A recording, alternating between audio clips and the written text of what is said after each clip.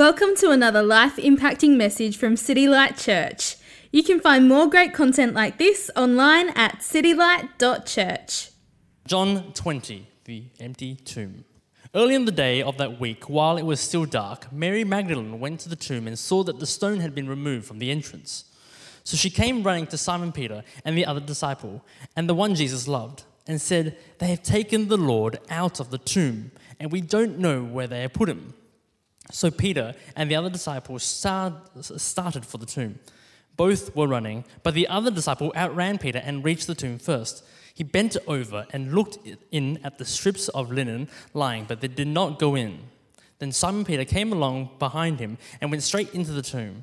He saw the strips of linen lying there, as well as the cloth that had been wrapped around Jesus' head. The cloth was still lying in its place, separate from the linen. Finally, the other disciple who had reached the tomb first also went inside. He saw and believed. They still did not understand from Scripture that Jesus had to rise from the dead. Then the disciples went back to where they were staying.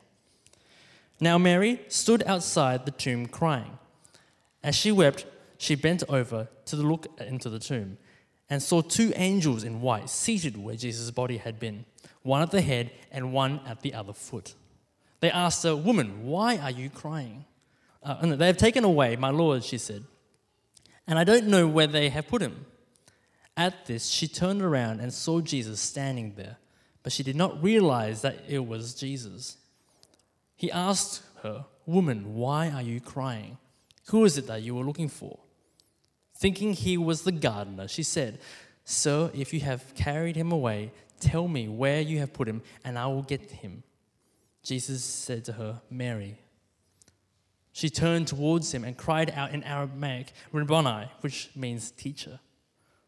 Jesus said, "Do not hold on to me, for I have not yet ascended to the Father.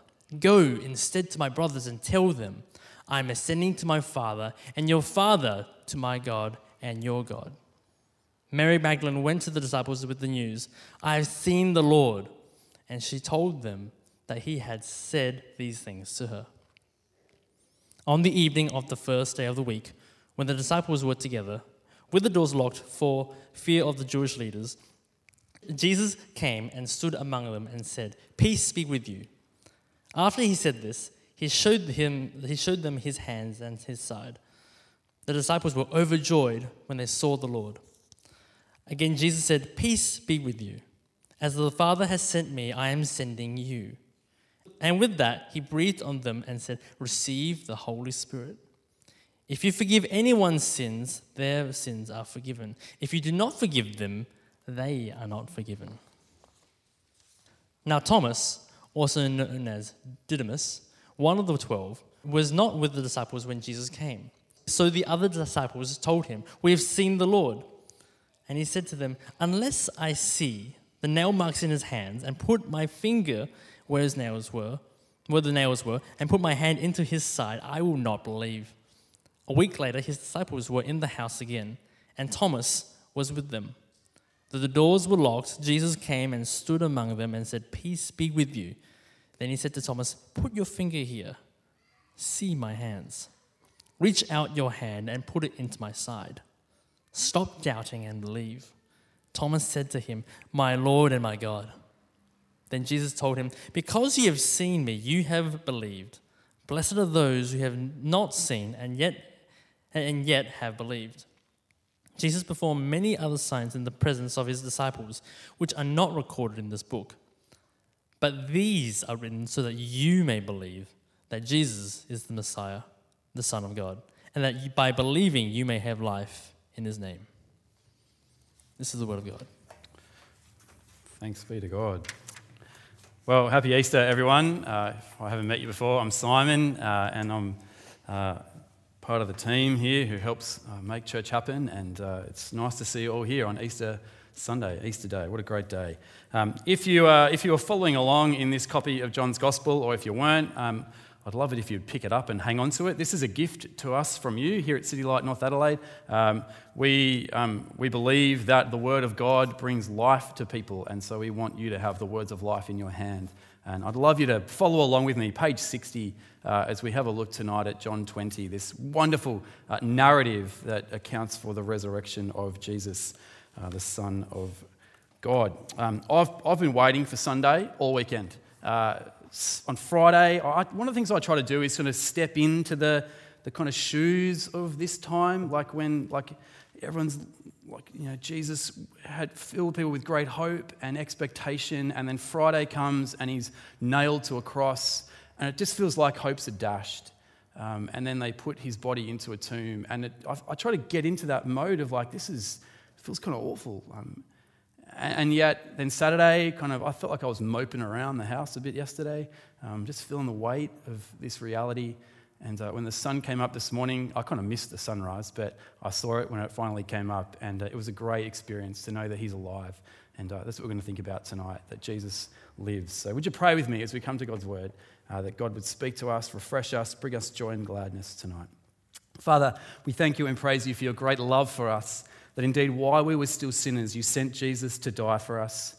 We praise you and thank you for his work on Calvary, where he took upon himself the wrath that we deserve for our sin. We praise you that Jesus did that for us. And Lord, we praise you that he experienced what we ought to experience, separation from you forever. But we praise you that this day we can celebrate Jesus, that he is alive and well. We pray, Father, today as we think about your word, would you, by your Spirit, help us to see Jesus? Father, by your Spirit, through your word, help us to hear Jesus. By your Spirit, through your word, help us to love Jesus and to know the joy and gladness that can only come from him. We pray this, Father, in Jesus' name. Amen. Amen. Good news. Who here likes good news? Come on, yeah, we all like good news, yeah? One of the dramas with good news, though, is that most good news doesn't last, yeah? Most good news doesn't last. It's just a little bit too short-lived. Tran just reminded us, right? We're on day 3 of perhaps the longest long weekend of the year, right? How good is it? A long weekend. It even gets better, right? If, this extended time off for you doesn't actually cut into your annual leave. Anyone in that situation? It's just wonderful, right? This is a great long weekend. But sadly, come Tuesday, the good news is all over. Sorry, you've got to go back to work. But there's another one on Thursday, right? But then that'll sort of dry up as well. Maybe you're one of the lucky ones who got some eggs this morning, some chocolate eggs. I didn't get my hands on any because the kids got them all. But, if you're one of those lucky ones who the good news was you got a bundle of chocolate eggs this morning and you can't wait to tuck into them, they're probably going to be gone by Tuesday as well. The supply will be gone. You'll probably still feel the physical effect of all the chocolate you've eaten longer than Tuesday, but anyway. But even the good news that's attached to more important things in life passes too quickly. The excitement of getting a new job kind of quickly turns perhaps to anxiety all too quickly. Buying a house, it's really exciting, and then you realise you've got to pay the mortgage and there's a list of things to do around the house that never kind of ends. A friend of mine a couple of weeks ago got out of hospital, but he'll be back in hospital in a couple of weeks. The good news it's fleeting. We call Friday, right, the day we experienced a couple of days ago, good. But today, this day, Easter Sunday, Resurrection Sunday, is a reminder that the good news never ends. The good news never ends. Because tonight we're celebrating 2,000-year-old news that is as fresh today as it was when it was first heard, when the disciples of Jesus first heard. John chapter 20, verse 20, I think it's on the screen. Yeah, Jesus showed them his hands and side. The disciples were what? Overjoyed when they saw the Lord. And in some real and deep way, each one of us here tonight, I think we can have a share in a sense of that joy that they experienced. There are just 3 words that I want to drill into tonight as we think about the resurrection of Jesus. The 3 words are these: resurrection, transformation, and restoration. 3 words that I think come out of this text that show us and just remind us of how we can have deep, real gladness and joy in Jesus at this time of year. The first one, resurrection. Brothers and sisters, friends tonight, be glad, be overjoyed because Jesus is alive. John 20 opens, I don't know if you caught it when Tran read it out. John 20 opens and it's still dark. It's in the morning after the Sabbath, and John recounts the events for us in present tense. Why? Because he wants to keep alive the vivid excitements that has been forever imprinted on Mary's mind and memory. Because Mary, she arrives, verse 1, to discover the tomb empty. The stones rolled away. So suspecting someone's moved Jesus' body, she rounds up Peter and John. When they arrive, a few kind of strange clues kind of arise.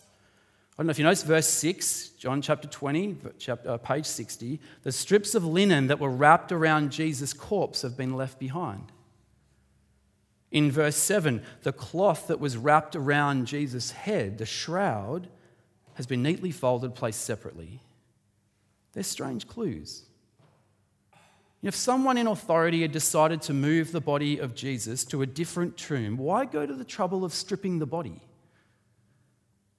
There wouldn't have been a tomb raider in business back in the first century who would have left behind the expensive linen used to wrap Jesus' body. Let alone feel guilty for raiding the tomb and then feel guilty, I better clean the place up and make it look okay. Thieves don't do that, right? They just get in there, they get out, and they leave a mess. The tomb's empty. But I think it's raising kind of more questions, right, than answers. In verse 9, we see that the disciples still don't understand the scripture that Jesus said he must rise again. They're in the dark. See, in John's gospel, and I hope you have it, I hope you'll take it home with you, John uses loads of imagery. One of his favourite images is light. Light, for John, connotes goodness and understanding and clarity and life. But he also uses the image of darkness. Darkness connotes death and darkness and evil and unbelief, confusion. Even today, right, we still speak of people, if they're left out of the joke or the secret, being left in the dark. And Mary and Peter and John, they've seen the empty tomb, but they're still in the dark as to what it actually means. But the light switches on when Jesus appears. So Mary, right, she remains in the garden searching for Jesus. In verse 15, she chats to a man who she thinks is the gardener, and she says, "Have you taken Jesus' body?" Verse 16, the risen Jesus speaks her name, Mary. Just as Jesus said in John chapter 10, "The sheep know my voice." And at that moment she understands. The light metaphorically goes on. The vacant tomb gives way to the risen Christ. Emptiness, right, has never, ever seemed so precious, so valuable before. The darkness passes and Mary clings on to Jesus.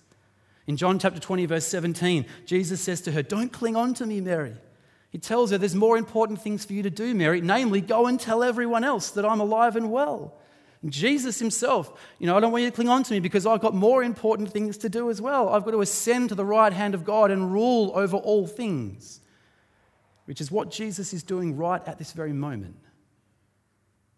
Jesus is presently at the Father's right hand, ruling all things and waiting until it's the right time for him to return to planet Earth to judge the living and the dead and to take all those who belong to him with him to the new creation where we will enjoy him forever. But in this narrative, Jesus wants Mary to go and let other people know that he is alive and well. So she goes and tells them, but the clincher for the disciples, right, is when Jesus appears to them. So verse 19, Jesus appears through doors that are locked, and in verse 20, he appears to the disciples, and what do they say? "We are overjoyed." The first Christians, right, they didn't believe in the resurrection because of an empty tomb, or because they couldn't find the body. They believed because they found the living Christ. I want us to be really clear today, really clear tonight. Jesus rose from the dead, and Jesus is alive. This is what separates Jesus' experience from an ordinary story of survival. So back in 2006, I'll introduce you to this guy. His name's Lincoln Hall. There you go. That's Lincoln Hall. He was left for dead on Mount Everest, 2006. Lincoln Hall, you might know the story. He made it to the summit of Mount Everest, and then he and his party, as they were coming down, altitude sickness kind of hit Lincoln Hall. He started hallucinating. Instead of going down the mountain, he started going back up the mountain. They didn't have oxygen. They didn't have supplies to allow him to kind of do that.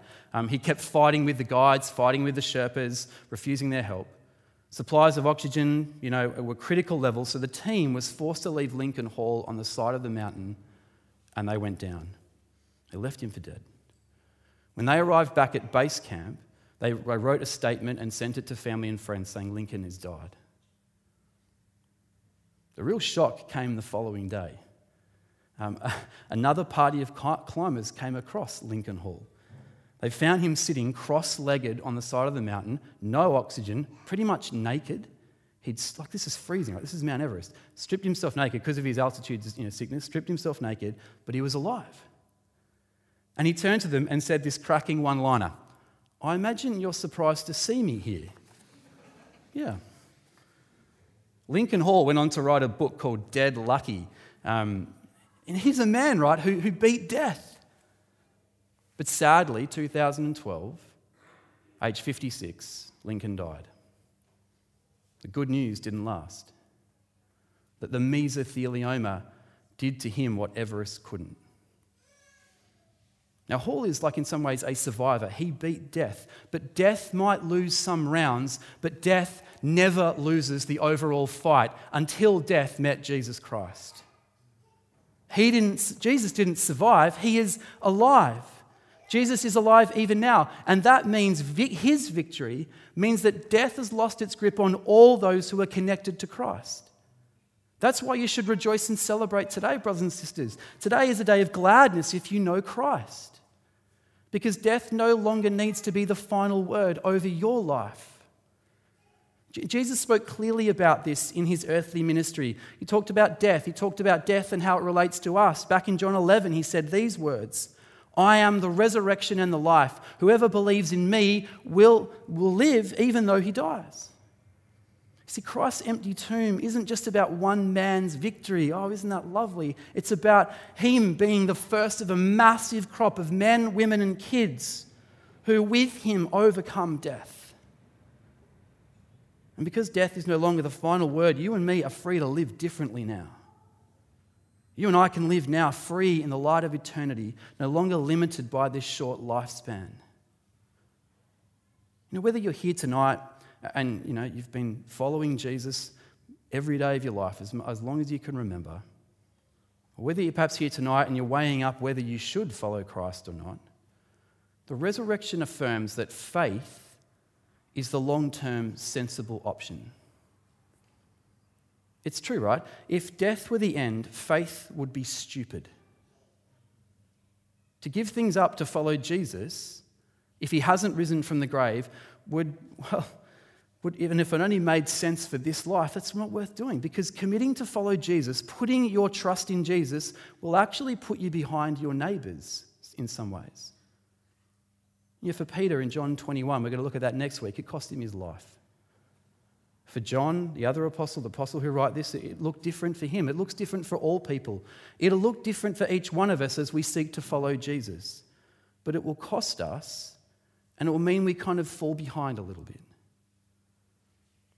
When I meet with couples to prepare them for marriage, which I've had the privilege to do on a number of occasions, every couple I counsel, I encourage them to be financially generous. Most Christian couples I counsel, they already are being financially generous. Most non-Christian couples I meet aren't. In fact, most of them are giving nothing. If you're here tonight and because of your faith in Christ, you're giving away 10 or 15% of your income, then it's actually really hard to live right in a comparable suburb, or drive a comparable car, or wear comparable clothing, or I don't know, keeping up with your colleagues. Faith can put you behind, right, in certain criteria that are measurable by this life. That's why loads of people actually refuse to follow Jesus, because they're not willing to kind of count the cost now, because they're just living for this life. A guy named Aldous Huxley, he's a philosopher and writer.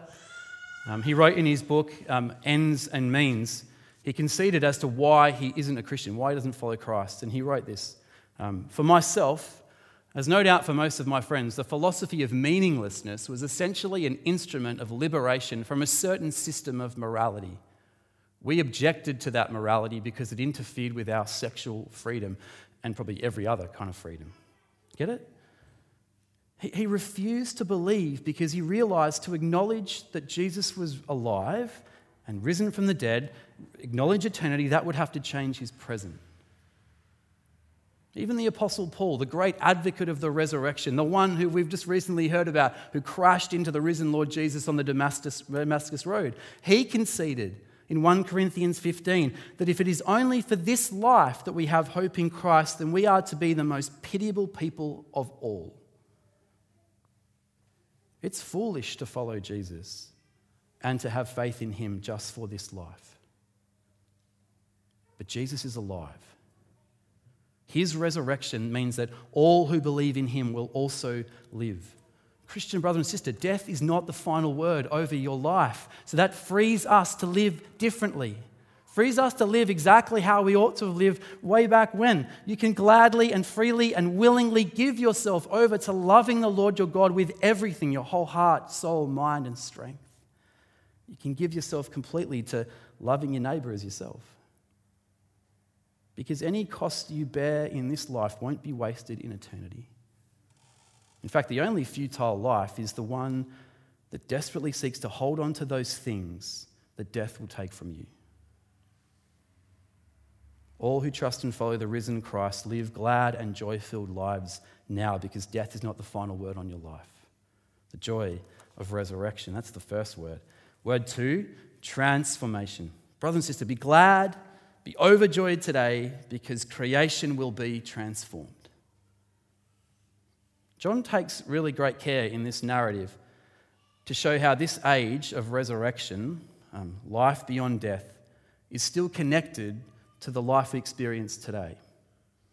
He works really hard to show us this, that the age to come, the resurrection age, which begins now because Jesus is alive, is not something separate, distant from our reality. It's connected.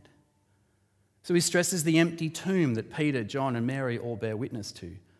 And Jesus is still recognizable. Jesus, he's the Jesus they knew, the disciples. Mary recognizes him in verse 16. In verse 20, the disciples saw the Lord, the one they know, and guess what? He's still bearing the scars of the suffering he did in their behalf. Same Jesus who lives now. Later, we heard this, Jesus appears to Thomas, who wasn't there initially. Jesus offers him this. He says, touch my hands. Sort of put your fist up my side where they stabbed me. It's really me. The resurrection of Jesus is not God giving up on this world, moving on to a plan B, starting again. It's actually God transforming this creation. Christ's body is transformed, no longer trapped by this world anymore. It is physical and it can move through a locked door. Do you get that? Verse 19. His body is physical, but it's now fit to ascend to the right hand of God in the heavens. Verse 17. This transformation, right, of creation should make us glad, should fill us with joy, because it means because of Jesus, you and I have a good future. We see that the future is connected to now. God hasn't given up on us now. The risen Lord has gone before us, and the risen Lord can now still speak into our broken situations. He still bears the scars, even in victory.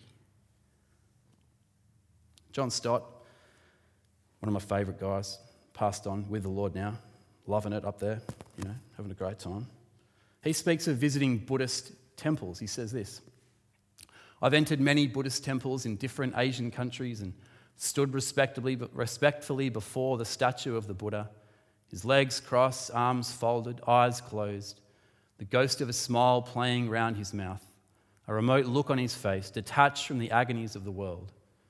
But each time, after a while, I've had to turn away. Why? Why does he turn away? Because such a God with an immunity to the kind of pain and stuff we experience has nothing to say to us. Instead, what Stott goes on to say is that he finds great comfort in the God-forsaken God, the God who suffered for us and still bears the scars on his body. He's not forgotten us. Edward Shalito wrote a poem after World War I, after he'd experienced and seen the butchery, what men can do to each other. The poem's called Jesus of the Scars. Part of it reads this: "The other gods were strong, but thou wast weak. They rode, but thou didst stumble to a throne. But to our wounds only God's wounds can speak, and not a God has wounds, but thou alone." We all suffer. If you haven't suffered yet, you will. We bury parents. Some people have to bury their children. We experience rejection in our homes. We experience rejection at work. We have relationships which fail. We have hopes that go unmet, desires that are unfulfilled. I mean, this Easter Sunday, this Easter day, whatever hardship you've brought here tonight, be assured that Jesus of the Scars has not forgotten what it was like. You can find the load more bearable by turning to the one who understands. Actually, even better, turning to the one who can do something about it. We see in Jesus, we see in his resurrection a better future planned for us where the wounds are there, but they've lost their sting. If you're in Christ, a follower of Jesus here tonight, you have an eternal future of feasting with all God's redeemed people, a future where tears and crying and pain and mourning and death are no more, a future of basking in the glory of all the nations coming in, and all of it revolving around our all-loving God and being forever in his presence. The resurrection guarantees that these promises will come to pass. God has the power to raise people from the dead. He has power to keep his promises, and it transforms us. A few years ago, one of the privileges I have as a pastor is to sit with people who are dying and to watch people breathe their very last breath. I've seen it a number of times. One stands out. His name was Raymond. Raymond married, 2 children, liver cancer just riddled his body. He tried really hard with various treatments, medications to kind of fight back the cancer. He was in his 50s. And I remember he'd come back from overseas where he tried some fairly radical treatment and it didn't work, and he was just eaten alive by the cancer. And I remember I was sitting at my desk doing some work, and I got a call to say, "Simon, can you please come to St Andrew's Hospital? Raymond's almost going to die, but he doesn't want to die until he sees you." And I went, right. So I dropped everything and I got to St Andrew's Hospital. He was barely hanging on. His wife was there, his children were there, holding his hands. And I'm just an ordinary guy, right? I don't have any magical powers over death. I just sat next to him. I sat with the family and we read John 14 together. Don't be anxious. Do not be afraid. I'll go before you. There's a house up there that I've prepared. There's a room for you. Just trust me. In Raymond's eyes at that moment, I've never seen, you could just see him looking at his Saviour. And it was remarkable. And then at that moment, he said, "It's time to go." And he died. He went to death confident, right? Confident. Because he knew Jesus. And his family are gathered there, and it's desperately sad because they've lost their husband, they've lost their dad. But because his wife and children love Jesus as well, they'll see him again. It transforms death.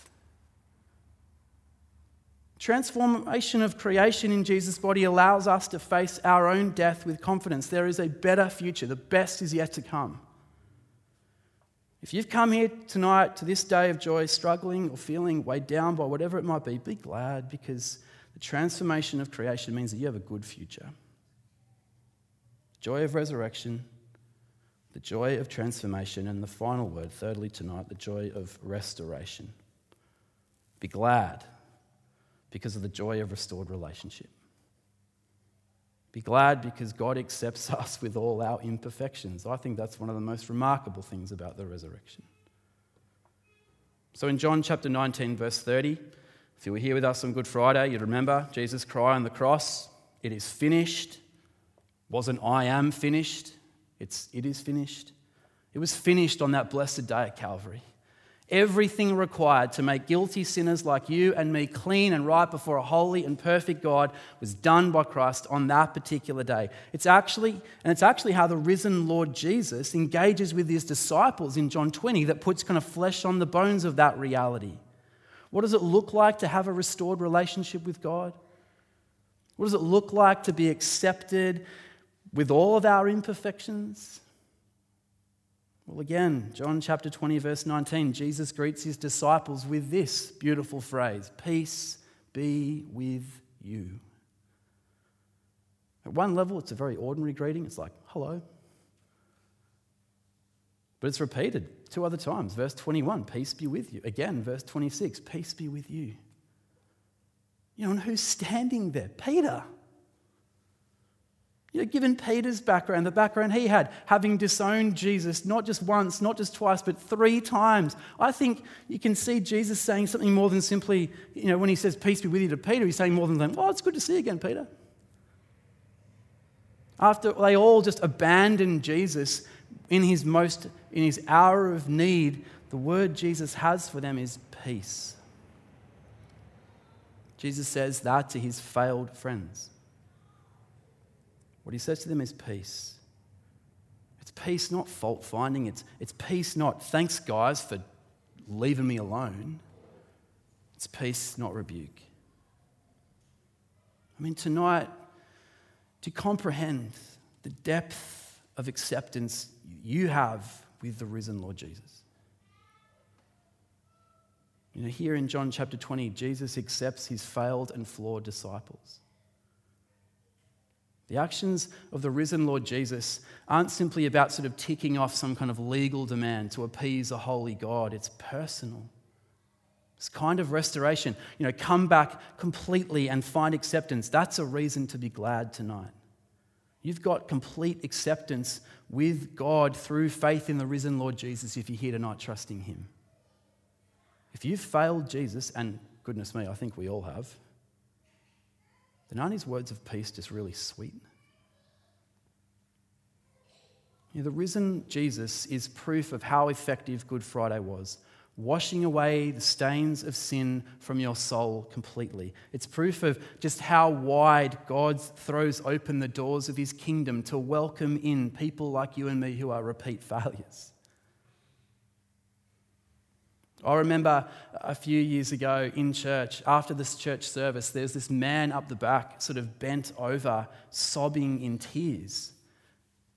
He was in his 60s, crying and crying and crying. And I sat next to him, and when he stopped crying, he talked, and he just shared with me how he'd done some really bad things in his life, you know, and it really impacted his family negatively to the point where his family had just kicked him out. They didn't accept him anymore as their father and husband. He was just out. And he recognized what he'd done, but they wouldn't accept him. You know, and he also came to church, and his view of God was this God who was a bit of like an angry ogre in the sky, who was just waiting for us to make a mistake so he could just like smote us. And yet on that day, he came to know the deep love of Jesus, that even despite his failure, even despite that, he was loved by God. On that day, he needed to hear Jesus' words over his life louder than the words of his family. And maybe here tonight, you need to hear these words of Jesus louder than the words of your family, louder than the words of your, dopey boss, louder than the words of yourself. You are loved by God, and that his words to you are peace. Have you failed Jesus? Listen again to his greeting. Peace be with you. Jesus restores our relationship completely. He creates peace. He creates friendship. He does it all. You know, it's possible to sneak into church anonymously, sit up the back and then sneak out after the service before anyone contacts you. If you're here tonight and that's you, welcome.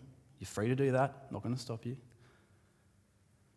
But the beautiful thing about the future of God's people is that we're going to sit around a table in the new creation.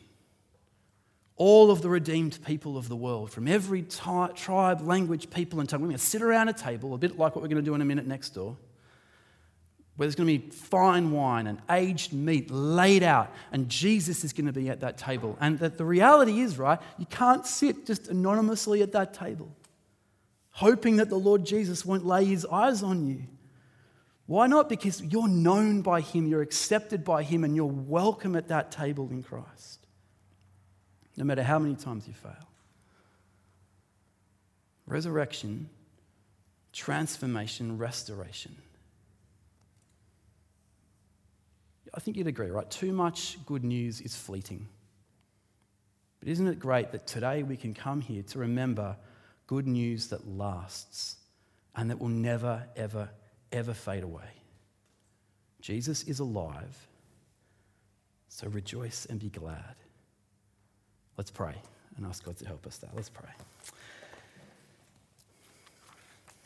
Heavenly Father, we thank you and praise you for your great love for us. We thank you and praise you for the wonder of resurrection. Father, we thank you that Jesus is alive and well today, and he's gathering people to himself from around the world. We praise you for him. Father, we praise you that in Jesus we can be welcomed back. We can have real life. Father, we pray tonight for those of us who are, perhaps clinging to the things of this world more than clinging to Christ. Help us to cling to Jesus. Father, all those things that we find our safety and security in, money and property and health and wealth, all those sorts of things, which we know will pass away. Father, we pray that you'd help us to cling to Christ. Father, I pray tonight for those of us who are just struggling with our failure, our sin, and feeling like that's a barrier to us being right with you and accepted by you. Help us to trust Jesus. Help us to come back to him, to know that in Christ we are fully welcomed home. And Father, we pray for our brothers and sisters, our friends tonight who are battling all kinds of things. Illness, anxiety. Father, we thank you that you promise to wipe away every tear. Father, you promise us that new creation where there'll be no more pain, suffering, no grief, no mourning, no death. Father, may that future reality change our present, even tonight, and fill us with gladness and joy. And Lord, we ask this in Jesus' name. Amen. Amen. Thank you for listening to audio from City Light Church. We hope you found it helpful, and we'd love for you to share this message with others. For more great content, more information about City Light Church, or to donate to the work of City Light Church, visit us online at www.citylight.church.